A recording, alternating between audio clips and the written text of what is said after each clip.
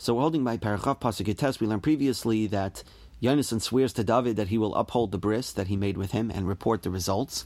And now Yonasan repeats the test to explain to David how he's going to communicate the results to him. So we ended off the last time in Pasuk Ches that Yonasan tells David that when it will be Rosh Chodesh, his seat will be empty. So Pasuk Ches, B'shilash the Tered Ma'od. So Yonasan tells David, you should hide out for 3 days. Tered Ma'od, go very deep underground.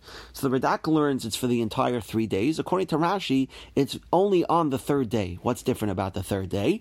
So Rashi says, for the first 2 days, David has to just hide himself reasonably well, so that people don't see him and know that he's around. On the third day, when Shaul notices that David's not there, then the soldiers will go out to search for him very well, and at that time David has to go deeper underground to make sure that the soldiers don't find him. That's what's different about the third day.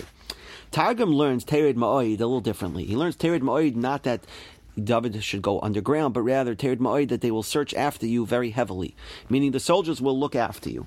After 3 days, the Radak explains what's going on here. After 3 days, Shaul's men are going to lose their respect and esteem for David, and so Tered Ma'od, their esteem of David, will go down. They might even feel justified in hunting him down without restraint to the point of killing him on the spot without even giving him a trial. So Yonasan was saying that he would very easily be able to tell Shaul's feelings towards David based on the way the men go and search for David in 3 days. And that's what he's referring to about the 3 days. So Yonasan continues, V'shilash the Tered Ma'od, go and hide yourself for 3 days. Ubasar al Amakim, asher nestatem sham, and come to the place where you hid b'yom ha'maisa during the previous incident. What incident is this? So Radak and the Ralbag explain that this is the incident from Perek Yates, the previous Perek, when Shaul declares his intent to hunt down and kill David, and Yonasan begs for on David's behalf and gets Shaul to swear that he will not harm David. At that time, David was hiding. So Yonasan rather tells David to go back to that hiding spot. V'yashafta eitzel even ezel, and stay near the stone marker. What does that mean? So Rashi says this was a landmark, a well-known stone marker that was where David and Yonasan would meet for the communication.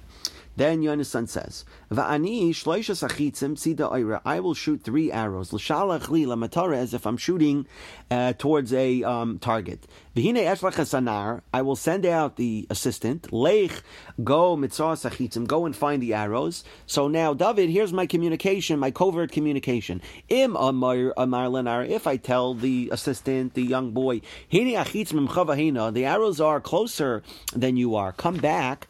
Kachena vavaya. Then you, David, can take them yourself and come back. Ki shalom lecha, because everything is good. V'yein davar, and there's nothing to concern yourself with. Chai Hashem, I swear by the life of Hashem.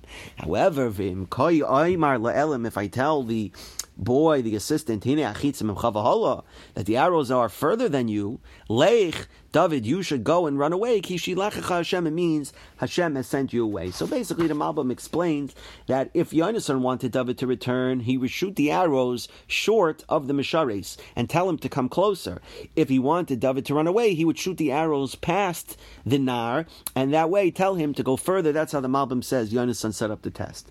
Now, basically, Yonasan says Mitzudis only needed 2 arrows because he needed the first arrow to shoot and the second arrow to either be further than the first or closer than the first. However, he took a third arrow just in case the second arrow didn't go where he wanted.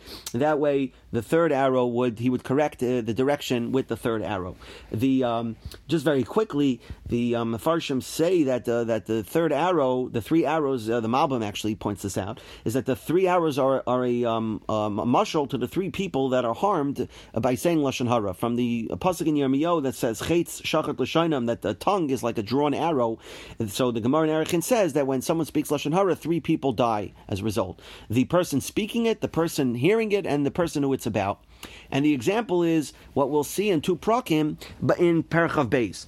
Doiga Doimi says Lashon Hara about the Kaihanim of Noiv, that they helped David. He says it to Shaul, causing Doig's death, the death of the Kaihanim, and eventually the death of Shaul. So the 3 victims of Lashon Hara are represented by the 3 arrows. That is the allegorical pshat of the Malbim. Now, Rashi says something a little different here. Rashi says that Yonasan actually was proposing an omen, right? We're familiar, those of us who've been learning Sefer Shmuel now for a few prakim, remember that Yonasan had an omen that he performed when he was fighting the Plishtim. Now he comes up with an omen to determine whether the Ratzon Hashem is that David should run away. So he says like this. He says he's going to shoot arrows randomly without any intent. If Hashgacha Pratis directs the arrows further than the Nar so that he has to run away, that means that's a sign that Hashem wants David to run away.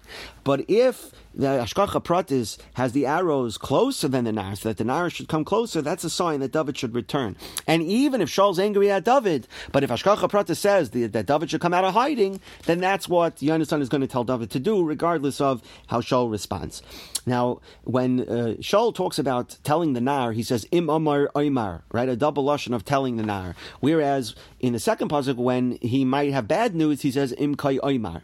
So based on the Gemara in Psachim, the Kli Yakar says that when you have good news to say, so it's Amar Oimar, you're very excited and you should run to tell someone good news that makes them happy.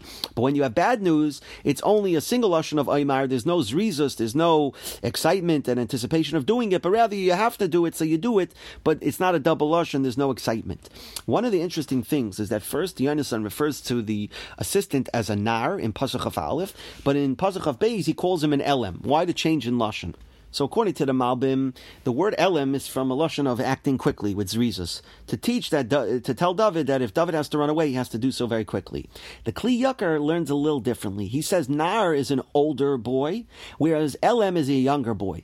So if Yonasan had good news to tell, he would bring an older helper, because he doesn't care if the older helper discovers David and discovers what's going on, because it's all good. But if he has bad news, he needs to bring someone who's not going to chap that this is all really a setup just to communicate to David. So he's going to bring an elam, a younger boy, naive, who will not catch on to what this is all about. And that's even hinted at. The word elam is from a lashon of alama, conceal, meaning that this matter between me and you would remain concealed.